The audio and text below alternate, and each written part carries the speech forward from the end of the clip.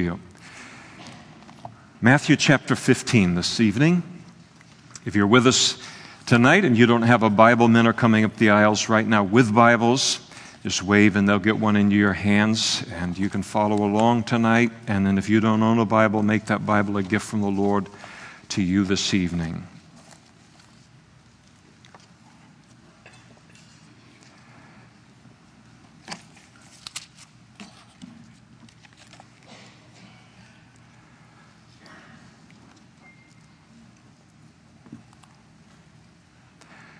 Chapter 15. And then the scribes and the Pharisees who were from Jerusalem came to Jesus saying, very significant, even the first verse of chapter 15, because Jesus is in the northern section of Israel, the Galilee, which was the headquarters of his public ministry. He went to Jerusalem occasionally, and he certainly went there to die on the cross for our sins and to be resurrected from the dead. But these men make a considerable journey as religious leaders, and they were prima donnas. I mean, they had everything kind of their way. They were the heroes of the culture, and they were used to comfort and all. And so it was a big deal for them to leave Jerusalem to go all the way into the north of Galilee and to track Jesus down in what was a very, very rural ministry for the most part. And so they come now. And as we're going to see in verse 2, they come not to learn more about Jesus or not in order to, grow in their understanding of him as the Messiah or anything like that. They're coming purposely to try and find a fault in him. Now, in the world that we live in, if you've ever been around people that are determined to find a fault with anything, you take them to Disneyland and the churro wasn't perfect. Or something. You just say, okay, I want my $65 back and put this guy out of the park. He can't be thankful for anything. But if you want to find fault in this world or in any human being, it's effortless to do so. It's a fallen world. But you will have a big problem trying to find a fault in Jesus. And that's what they're attempting to do. They're trying to find a reason for which to reject him as the Messiah and as the Son of God that he claimed himself to be. Now, finding a fault with Jesus, that's a problem. Jesus in John chapter 6 spoke to the Jewish religious leaders and he said, "Which of you convicts me of sin? Which of you can throw one sin in my face after 3.5 years of public ministry, one false teaching, one snapping at someone or yelling at someone or whatever it might be?" And he asked them, "Which of you convicts me of sin?" We're not told how long Jesus allowed that silence to linger. They would have given their right arm to break the silence, but they couldn't.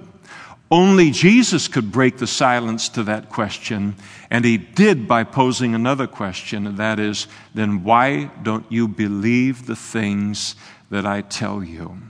It's interesting, I live in the same world that you live in, and I live in it as a Christian like most of you, perhaps all of you on a Sunday evening, and people want to find fault with, Christian churches or Christianity as it's expressed within the culture. A lot of times they'll try and find fault with the law of Moses simply because they don't understand the law of Moses.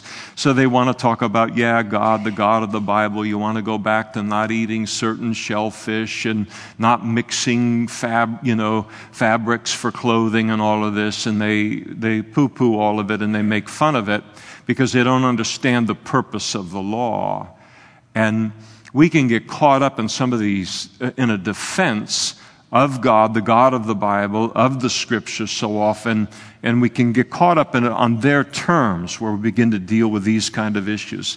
The greatest thing that we can do in dealing with speaking about Christianity and a reason for faith in Christ and becoming a Christian, etc., in a culture that's moved now into secularism, is to point them to Christ.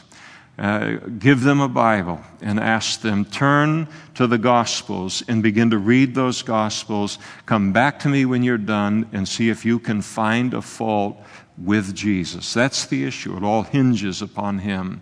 So they're in a fruitless kind of search. Everyone is who tries to find a fault in Jesus.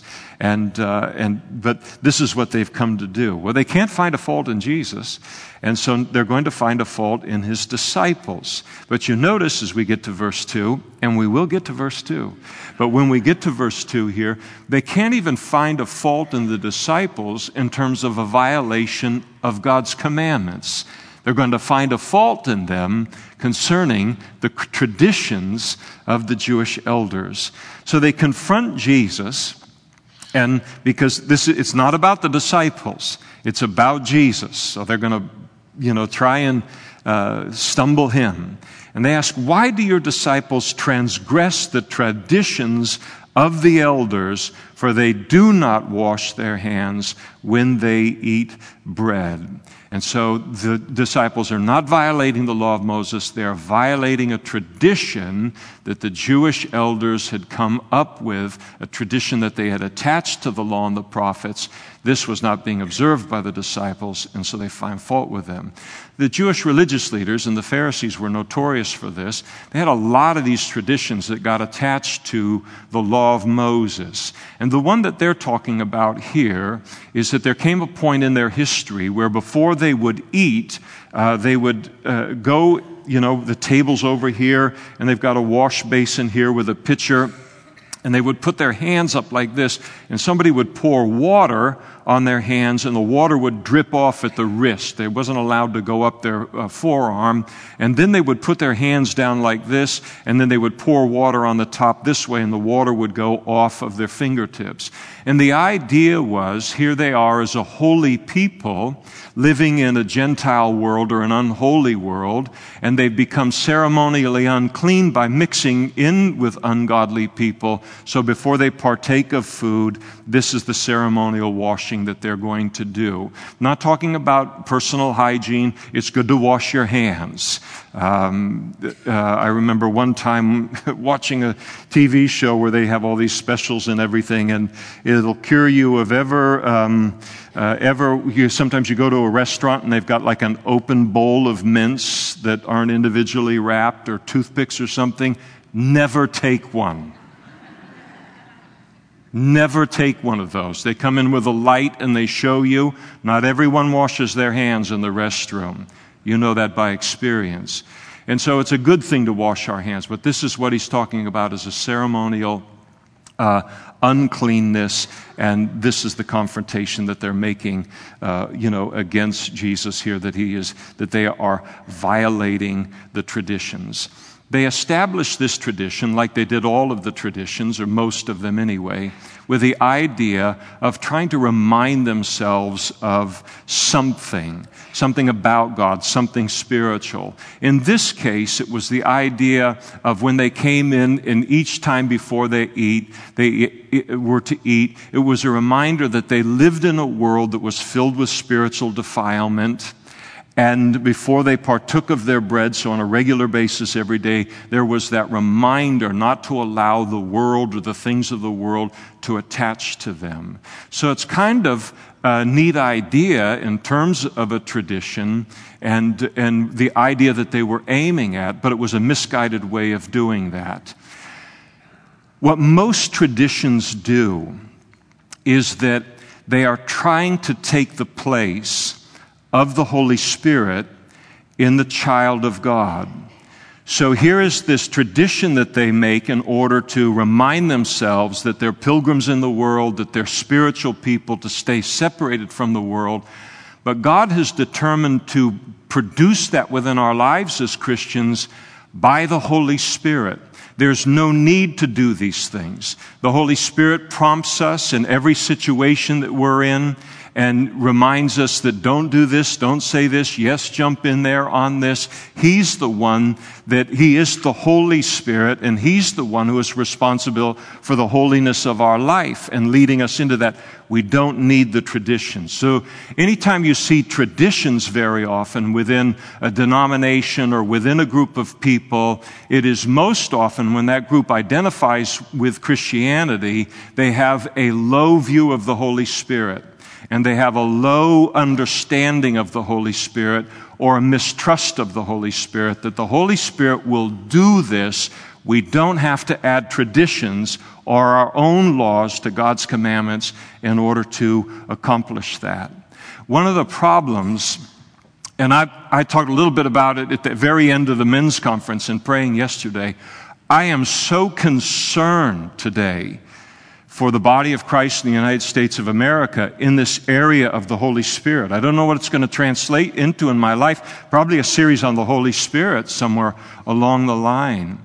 But the Holy Spirit's being replaced within very popular, the people that are the most kind of charismatic, they have the voice, they're the models of Christianity and Christian ministry and all, and there's this constant drumbeat today that, the success of the church or any church is going to happen on the basis of the charisma of the leader or this certain atmosphere that you're going to produce. And then there's so many. I remember when I was a new Christian, part of what Calvary Chapel and the Jesus movement that was larger than Calvary Chapel was a pushback against program-oriented churches, where the program dominated the church and the Holy Spirit didn't have any kind of room to move. And it was a pushback on that. That's why the Holy Spirit was so significant to the Jesus movement.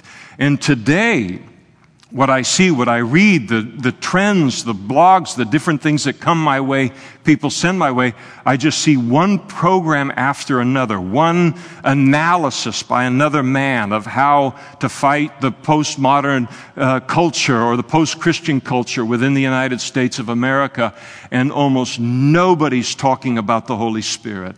The Holy Spirit is the one who does these things. And if we do not trust in the Holy Spirit, what He's able to do, what He has come to do, then we will resort to these other things, because we will resort to something. But it's the Holy Spirit that does these things.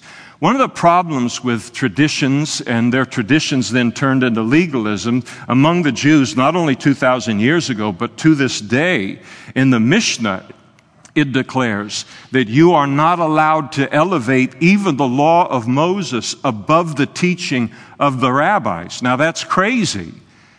All teaching of any teacher or any rabbi is to be tested by the Word of God. You don't flip that upside down, or you're going to have chaos. But that's the view, was the traditions are the main thing, and the law of Moses and the Word of God, it's secondary. One of the problems with legalism, which is what this is a part of, is when you get legalistic minds involved in this trend, is that they will, if they feel like they've got to produce holiness within the body of Christ, conviction, separation, rather than leaving that to the Holy Spirit to do that, then the worse the culture gets around us, then the more rules they're going to add. And one of the things about a legalistic person is that they will then add this rule, and this thou shalt not, and this thou shalt, and so forth, until all of our time is taken up by keeping the rules. And we don't have any time left for a relationship with God. And he's going to address that in just a moment. In vain they worship, they honor me with their lips, but their heart is far from me. They had no relationship with him, but a tremendous relationship with a set of rules. And so this is what they come and they're confronting Jesus on. And it's significant because it's all around us, sometimes in subtler forms, but it's all around us. And Jesus has an answer for it. And Jesus is very strong here. He didn't call everybody hypocrite, but he does here. There's something he really doesn't like about this. So he answered, and he said to them, "Why do you transgress the commandment of God because of your tradition?" Now he gets it turned right back around. You never transgress the Word of God. You never elevate anything above the Word of God as a revelation of the will of God and of God Himself. And yet it's as if Jesus had never said that, where they had elevated the traditions and elevated the teachings of of man and the commandments of man above the Word of God. And so why do you transgress the commandments of God? Because of your tradition. And then he gives him an example of how they had done that. For God commanded, saying, honor your father and your mother. He quotes Exodus chapter 20. That's right there in the law of Moses and in the Ten Commandments. He then goes on and quotes elsewhere from the Old Testament, he who curses father or mother, let him be put to death. That's what the law of Moses said. And part of honor your father and your mother was, not only did you not sass them at the dinner table, no matter what age you were, or you might find yourself out on the edge of town. There is something worse than a spanking or a wooden spoon, and it's there in the Old Testament. So you just learn that God would, in the Old Testament, people look and say, look at this stone and the whole thing like that and all, and I know we're under the new covenant, but I can see the wisdom of it. What would you rather have? A couple of kids that end up getting stoned for dishonoring their parent, and it sets the tone for the entire city of 400,000? Or would you like to lose that generation and every generation after it in terms of respect for their parents and then the loss of the family unit? You live in the world that has chosen the wrong path in terms of severity in order to maintain something that is valuable. And so this is what it said in the Old Testament, and the idea was not only would you not put up with back talk from your children, they would respect you, they were raised that way, but the whole culture raised them in that way.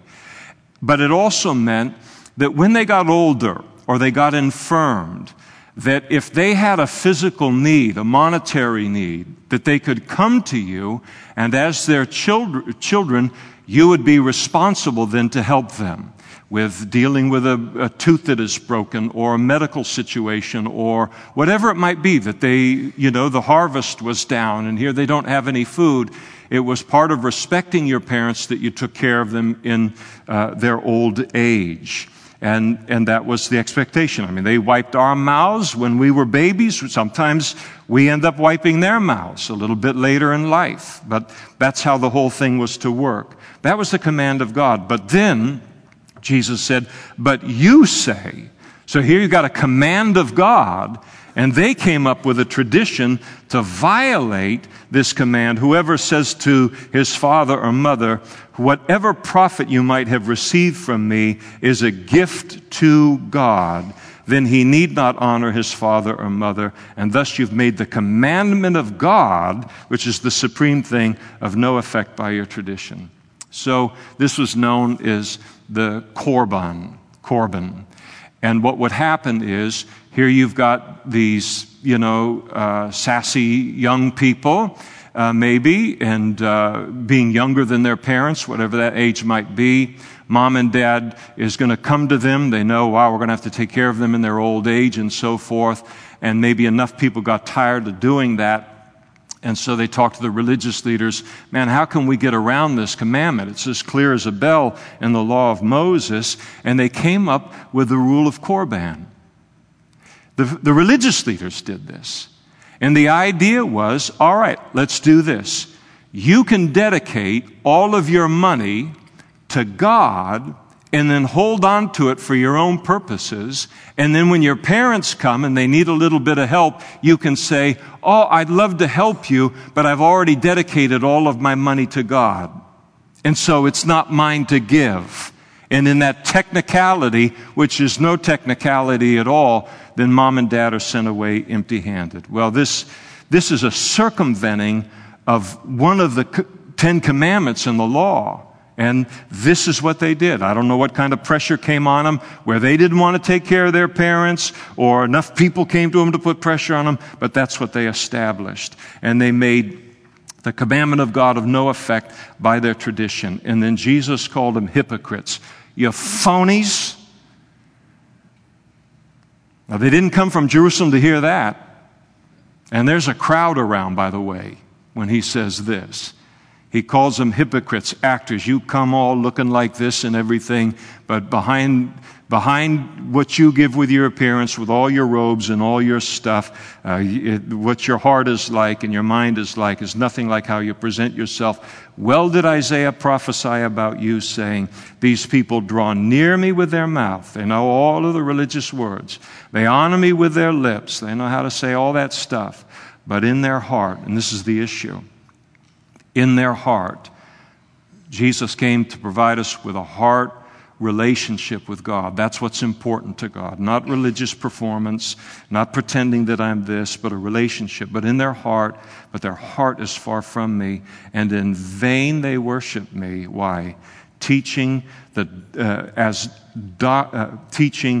doctrines the commandments of men, the elevation of tradition and the commandments of men above the Word of God. And so Jesus, boy, he really lets them have it here, and he confronts them. And here they are trying to find a sin in him, and he confronts them with their own sin. Well, there's a crowd around. And Jesus takes the opportunity now to instruct the multitude as a result of all of this. Again, you would have to probably be in the middle of that scene and watch that crowd. I love a picture of it. So if it ever digs up somewhere, a picture of the expression on the faces of those people when Jesus called the scribes and the Pharisees hypocrites. I mean, nobody talked to these people like this. And Jesus is going to explain to them. He's already talked to the religious leaders. Now he's going to make it a teachable moment for the multitudes. He called them to himself, and he said to them, now listen, hear and understand. Not what goes into the mouth defiles a man, but it's what comes out of the mouth. This defiles a man. And then the disciples, they came. Jesus makes that pronouncement to the crowd. And they came to Jesus, and they said to him, this is apparently privately, and he said, do you know that the Pharisees were offended when they heard this? Oh, really?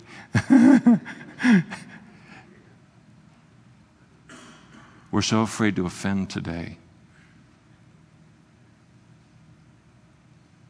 I'll have to talk about a little bit later. A little leaven leavens the whole lump. We won't get there tonight, so relax.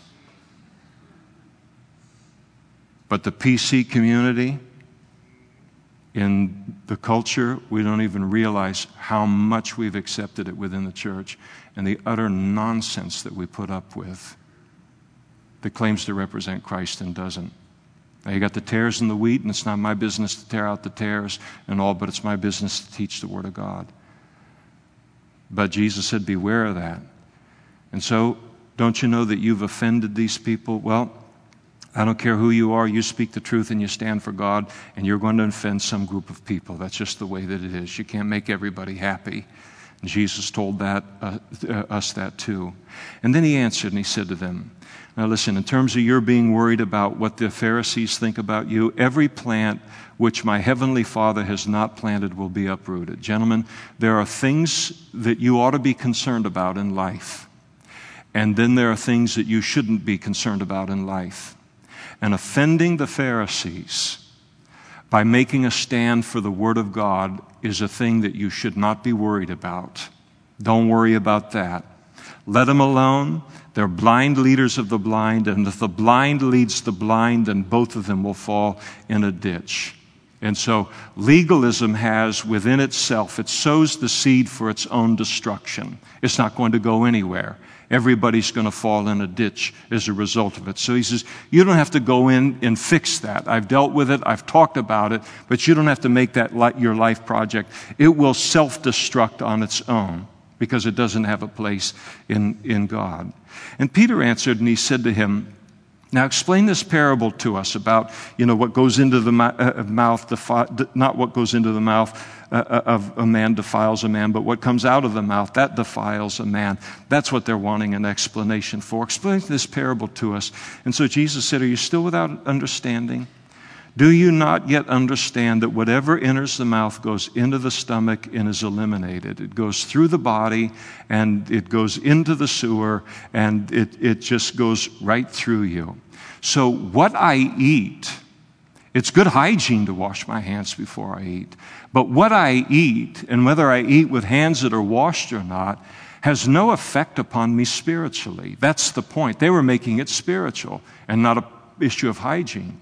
So nothing that we eat or we don't eat makes us more spiritual before God. Why? Because what we eat just has a physical impact upon our bodies, and then it does what it's supposed to do, and then on it goes, and the whole cycle continues. So, what you eat is not a major issue in life in terms of your standing before God or how God sees you. I can't tell you how many fish sticks I ate on Friday growing up. Tom, do you remember? Yes, all right. But those things which proceed out of the mouth come from the heart, and they defile a man. For out of the heart proceed evil thoughts, murders, adulteries, fornications, thefts, false witnesses, blasphemies. These are the things which defile a man, but to eat with unwashed hands does not defile a man. In other words, he's saying to them and to us, pay more attention. Don't pay attention to whether you're eating with washed hands or the traditions of man. What you want, in terms of spirituality, what you want to you make the focus of your life. If you really want to please God, then make the focus of your life not what goes into your mouth, but what comes out of your mouth. That's the main issue, not what goes into it. And so that's the test. And then we realize that's right.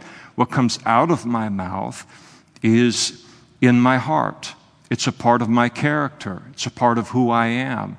And so it reflects upon, it's a revelation of who I am. Jesus said, out of the abundance of the heart, the mouth speaks. If I ever want to take my spiritual temperature, it's just to stop during a day and listen to what comes out of my mouth.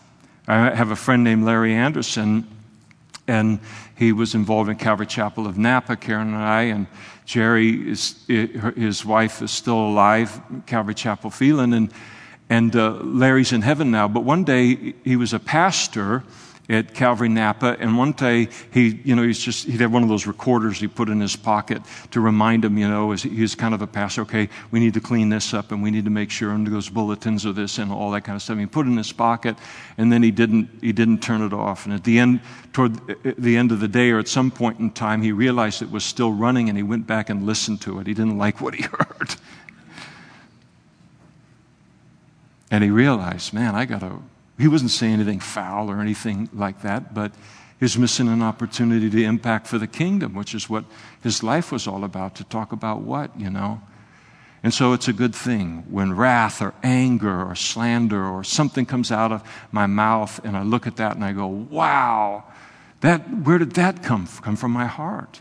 And to say, Lord, that's in me right now. That's how I feel. That's how I see things right now. And so I want to talk that over with you right now, because I realize not what I'm eating is significant and it doesn't affect my relationship with you, but what I allow in my heart and to stay in my heart, that does affect the relationship.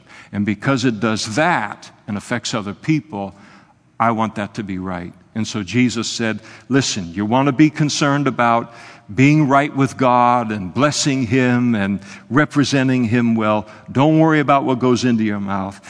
Give much greater consideration to what comes out of your mouth. And it's a good thing to realize in our lives. And then Jesus went out from there, and He departed to the region of Tyre and Sidon. And this is this is Gentile territory. It's what's modern-day Lebanon, to the north of Israel. And it's the only record that we have in the Bible of Jesus leaving the land of Israel proper, is this time in His ministry. So He departed there from that area of the Galilee, went into the region of Tyre and Sidon. And behold, and I'm inclined to believe that He was going there in order to just get some peace and quiet. He is at, when we get a little bit later to Caesarea Philippi, who do men say that I am? That's the hinge of Jesus' ministry. Things start to get, moves from his year of popularity into the year of opposition, and things start to march quickly towards the cross. So he goes from being popular now, and everybody's plotting his death after that. But he's he's a peak time of popularity here. He's trying to get time probably alone with the disciples and all. Let's go into Gentile territory, and I'll wear a ball cap and, wear it down over my eyes, and then maybe nobody will see us and we can get some peace and quiet. But he goes into the region, and behold, a woman of Canaan, a Gentile woman, came from that region. She finds out that he's there. Pretty tough to keep him a secret, which is great. And she cried out to him, saying, "Have mercy on me, O Lord, Son of David." So here's this Gentile woman, and the reason that this is in this chapter, in chapter 15 with everything else, is she's just a Gentile, she's a Canaanite. I mean, she's as far away in the eyes of the scribes and the Pharisees from the Jews as you could ever be. He can't get the scribes and the Pharisees or the Sadducees to call him the son of David to save their lives or anybody's life. He goes into Gentile territory where they hardly know anything about him, and this Gentile woman gives him the honor that he's due, recognizes him to be the Messiah of the Jewish people. Wow! And what drove her to Jesus? Desperation. Desperation. How many people come to Jesus out of desperation? It's a good reason. Any reason's a good reason. And she cries out to Jesus, "My daughter is severely demon-possessed." Maybe someday if I live long enough, I'm going to make that a Mother's Day message. What a mother. What a mother. If you're a child, you want a mother like that. If you're a child that's demon-possessed, you want a mother like that. I'm not trying to do, I'm not a mother like that. I'm not trying to say, I'm saying this, she's something. And if you're a child who is severely demon-possessed, you want a mother like that. This is a special lady, though a Gentile. And so she comes in the desperation, and can you imagine having a daughter that is not just demon-possessed, but severely demon-possessed? I remember before I became a Christian, they had that movie. You know that movie. I remember I was playing basketball in junior college, and one of the guys on the team was a friend. He was reading the book that became the movie, and he said he read the book, and we're on a road trip to another city to play some games, and he slept all night with a light on. 19 years old. Scared him to death. It's worse than any movie. Worse than any movie. Put yourself in her place. Your child is severely demon-possessed. Where are you going to take that problem? And so any problem that's less than that, wow, as parents taking them to Jesus, if Jesus can take care of this thing, he can take care of anything. And so she comes to Jesus, and then notice Jesus' response. But he answered her not a word. He ignored her. Now he knows what he's going to do here, but he ignores her, and there's a reason for his ignoring of her here. But she comes, and she lays this request out, and Jesus takes and ignores her in her desperation. And I think that the reason that Jesus ignored her initially here is that as we look at the Old Testament, we realize that Jesus came into the world, yes, to provide salvation for all of mankind, for both the Jews and for the Gentiles alike. But before broadening his ministry as the Messiah out into the Gentile world, as was going to happen supremely by the Holy Spirit in the book of Acts, his initial focus of his ministry was to give the Jews the first opportunity to accept him as their Messiah. In the land of Israel, Jesus had freely ministered to both Jew and Gentile while in Israel, the land of Israel proper, when they attended his teaching. But now he's in Gentile territory. He didn't want to give the impression that he had come to Tyre and Sidon because he was abandoning Israel. And so if he started to do great miracles in the Gentile area, there was a real danger that it would be misunderstood by the Jews, that they would conclude that he wasn't their Messiah. The Jewish religious leaders were already looking for an excuse. The Old Testament scriptures had prophesied that the Messiah would have a concern for the Gentile world, but that his primary focus would be upon the nation of Israel. And because that was the priority of the Old Testament, Jesus is, even in this scene, eager to protect that priority as his credential for being the Messiah based upon the Old Testament scriptures. Well, she's not going to take silence. This is a gal that looks and says, okay, I haven't heard a no yet. If I got silence, it'd be like, okay, all right, okay, what am I going to do? I tried. And that's why the passage is in the Bible, to talk to people like me, because there are people like me in this room. I know I'm not the only one. All right, I gave it a shot. Sorry about that. He gave me the cold shoulder. She's not taking that. And so his disciples, he doesn't answer her. His disciples came and urged him. So you can imagine this conversation. Send her away. She cries out after us. I mean, it's just a nuisance to us. So she just keeps on pleading with him for this. But he answered and he said to her, I was not sent except to the lost sheep of the house of Israel. And this is what he's communicating here. That's the priority of my ministry at this time. And then she came and she worshiped him, saying, Lord, help me. And you picture her, probably on her knees right there. Lord, help me. And she cries out to him once again. And then he answered and he said, it's not good to take the children's bread and throw it to the little dogs. Now, sometimes, when you read it, especially when you read this for the first time, and it looks like he's calling her and all the Gentiles dogs. The Jews, the Jewish religious leaders, considered all Gentiles to be dogs, to be wild dogs.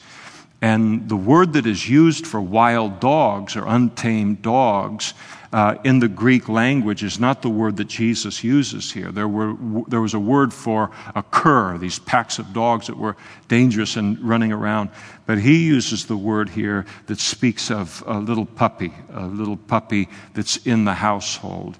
And so he said it's not good to take the children's bread or the food there and throw it to the little dogs. And so the picture is you've got a family that it's at the dinner table, so to speak, the way that they eat and all, and it would be completely inappropriate for someone to walk in, pull the plate out from in front of the child, and then set it before the household, puppy and let it eat. I mean, everybody'd be horrified. And so this is what he's saying to her. It wouldn't be right, to do this and to take what is for the Jewish nation, the Jewish people, and then give it to the Gentiles in this way. And then she responds, I'll tell you, sometimes you got to have a little sass in you. I mean, sanctified. She is something. And so she said, yes, Lord, but even the little dogs eat the crumbs which fall from their master's table.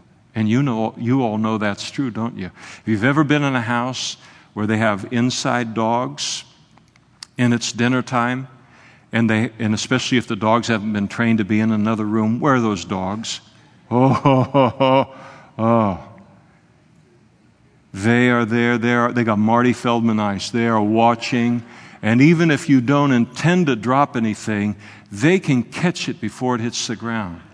It's like 30 inches. What's the height of a kitchen table, or dining room table to the floor? They'll catch it before it hits the ground. And that's the hunger, and the whole idea is that she's saying is that, sometimes little dogs have a greater appreciation for the food that is in front of the children than the children have. And you've seen that too, haven't you? Or you tell the kids, quit moving it around on your plate, eat it. There's people that are starving in wherever that is today. And you let them know that, and they're shifting and all of that. And the dog is sitting there and will eat anything that would be given to it. And one has there should be appreciation here. There isn't, but there's appreciation here. And it was a picture between the nation of Israel.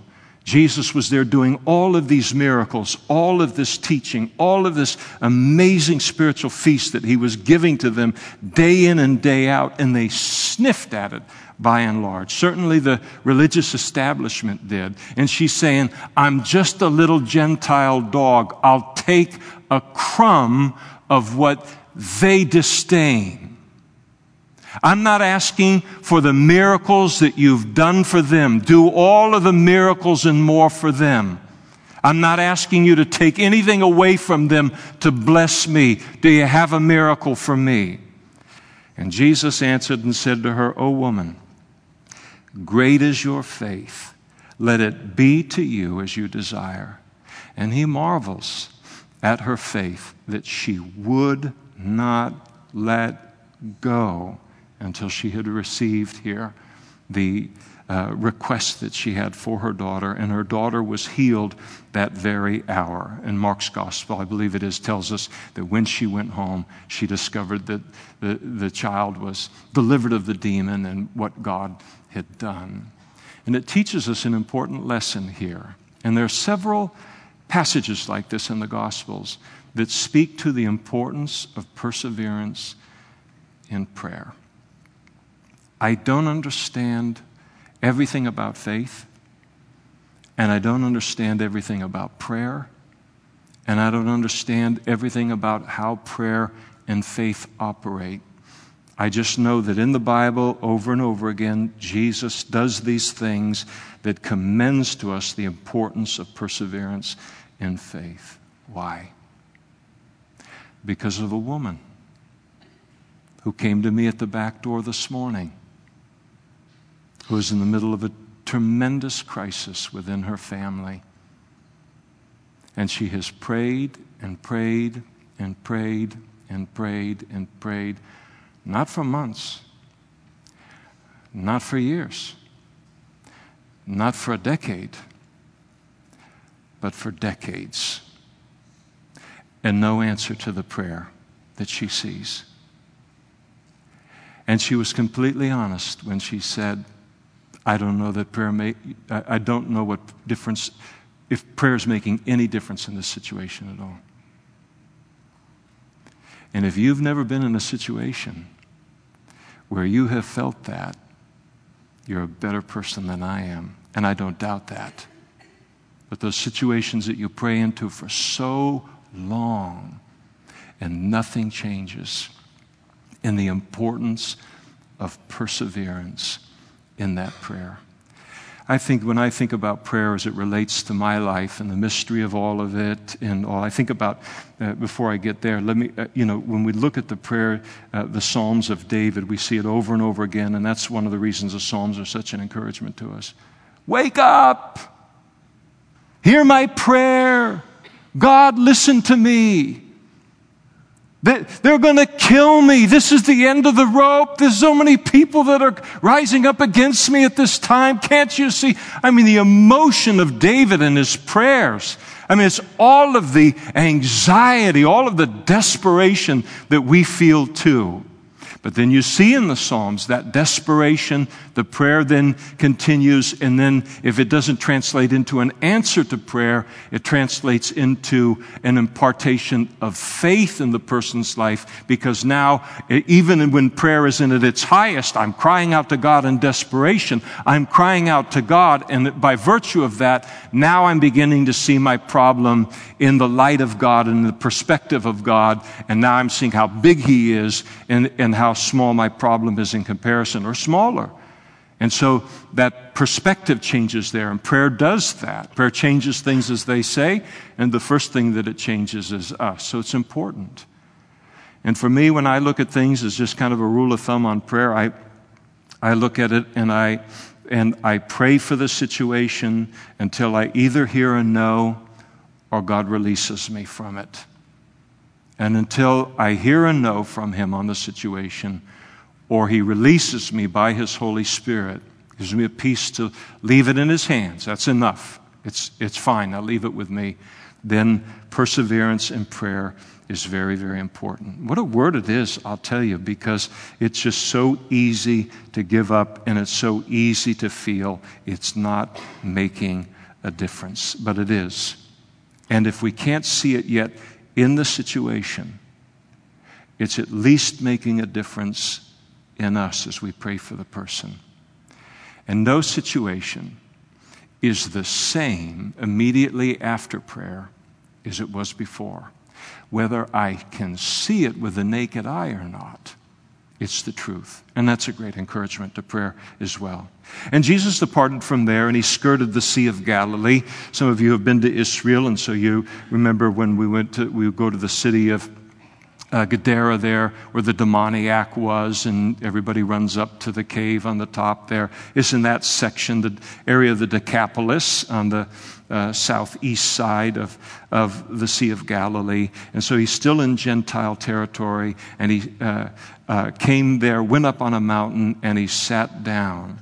And then not just the multitude, great multitudes came to him. They heard that he was there. They were coming. Now imagine you have a son or a daughter or an uncle or a neighbor or a friend, and they're blind, or they can't hear, or they got leprosy, or they got a leg that's been palsied all their life. I mean, and here comes this massive wave of people coming and need coming toward Jesus and the disciples. And this great multitude came to him, having with them the lame, the blind, the maimed, the mute, and many others. And they laid them down at Jesus' feet, one after the other, and he healed them. Now this is the Gentiles. He's doing the same thing now for them. And so the multitude marveled when they saw the mute speaking, the maimed made whole, the lame walking, and the blind seeing, and they glorified the God of Israel.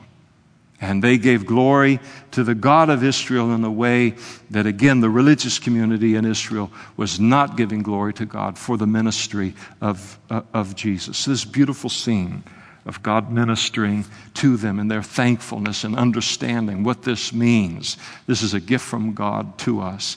Now, Jesus called his disciples to himself. And he said, I have compassion on the multitude because they've now continued with me 3 days and have nothing to eat. It's interesting. I was reading this in the New Living Translation. And the idea is that they haven't been with him 3 days without any food for 3 days. But they came with some food, and now they've used it all up. But they've been with him a total of 3 days. And getting back to wherever they're going, Jesus has a concern for them. They're hungry. He doesn't want them to faint or, just their strength to fail them. They got to get home. And Jesus understands that. It's a physical body that needs to be fed. And then his disciples said to him, where could we get enough bread in the wilderness to fill such a multitude?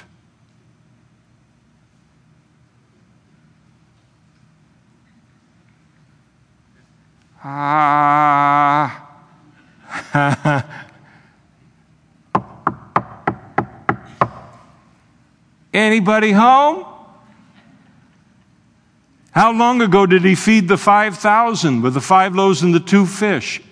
And they've forgotten it. It's like they're right back to square one, like he'd never done the miracle, was never a part of their history.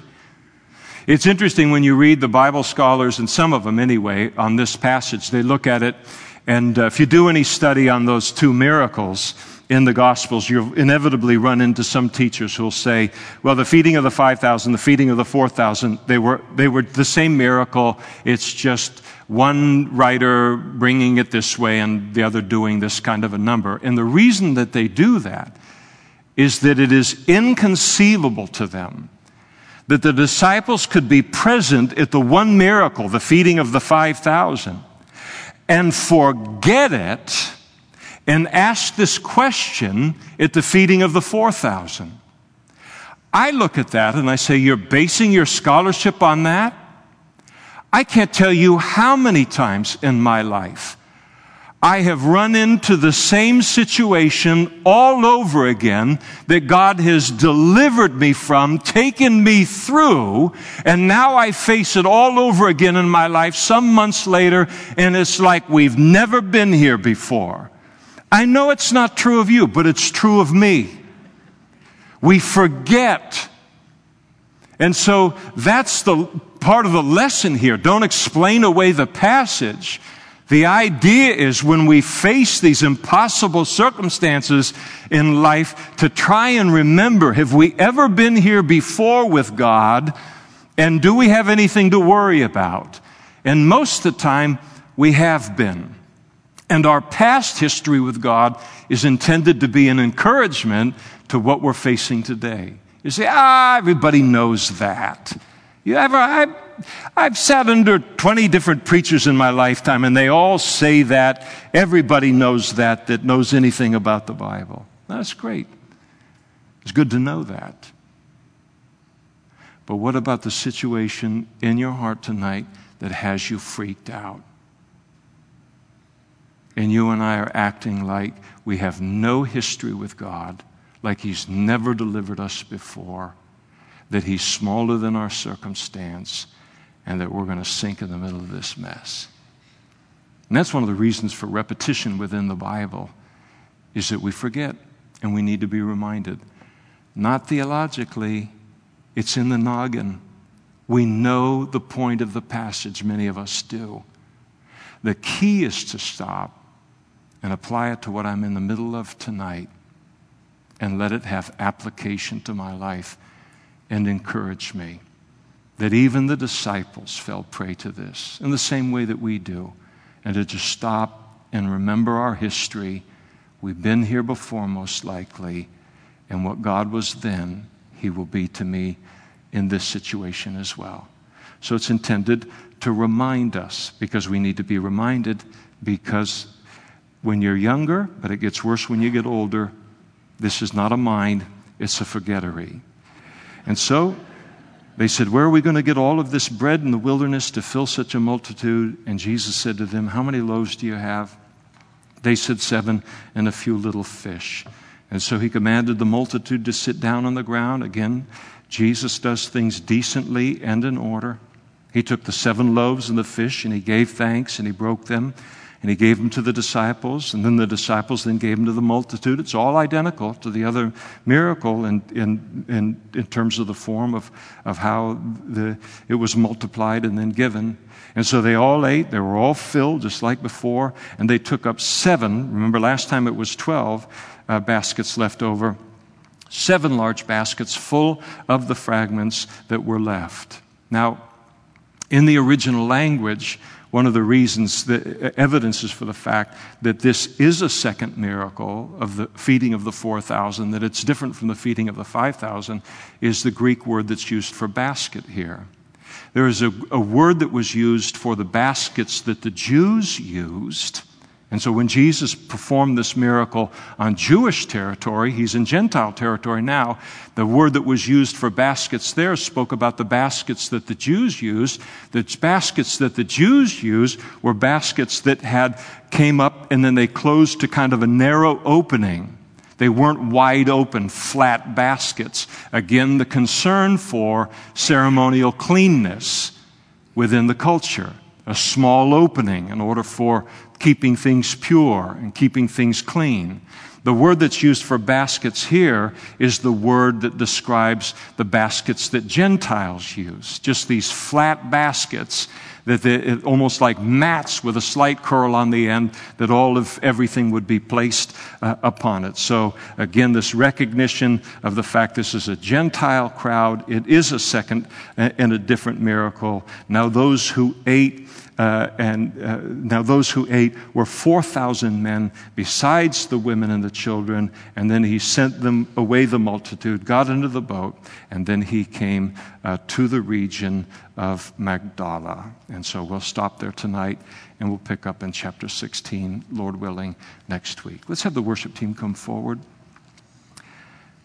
And I'm going to just ask them to lead us in one worship song before we close up in prayer and have our final song, just to allow the Holy Spirit to put any kind of finishing touches that He might want to upon our hearts. We've seen a lot of beautiful things in the Scriptures tonight, and Jesus is the same yesterday, today, and forever.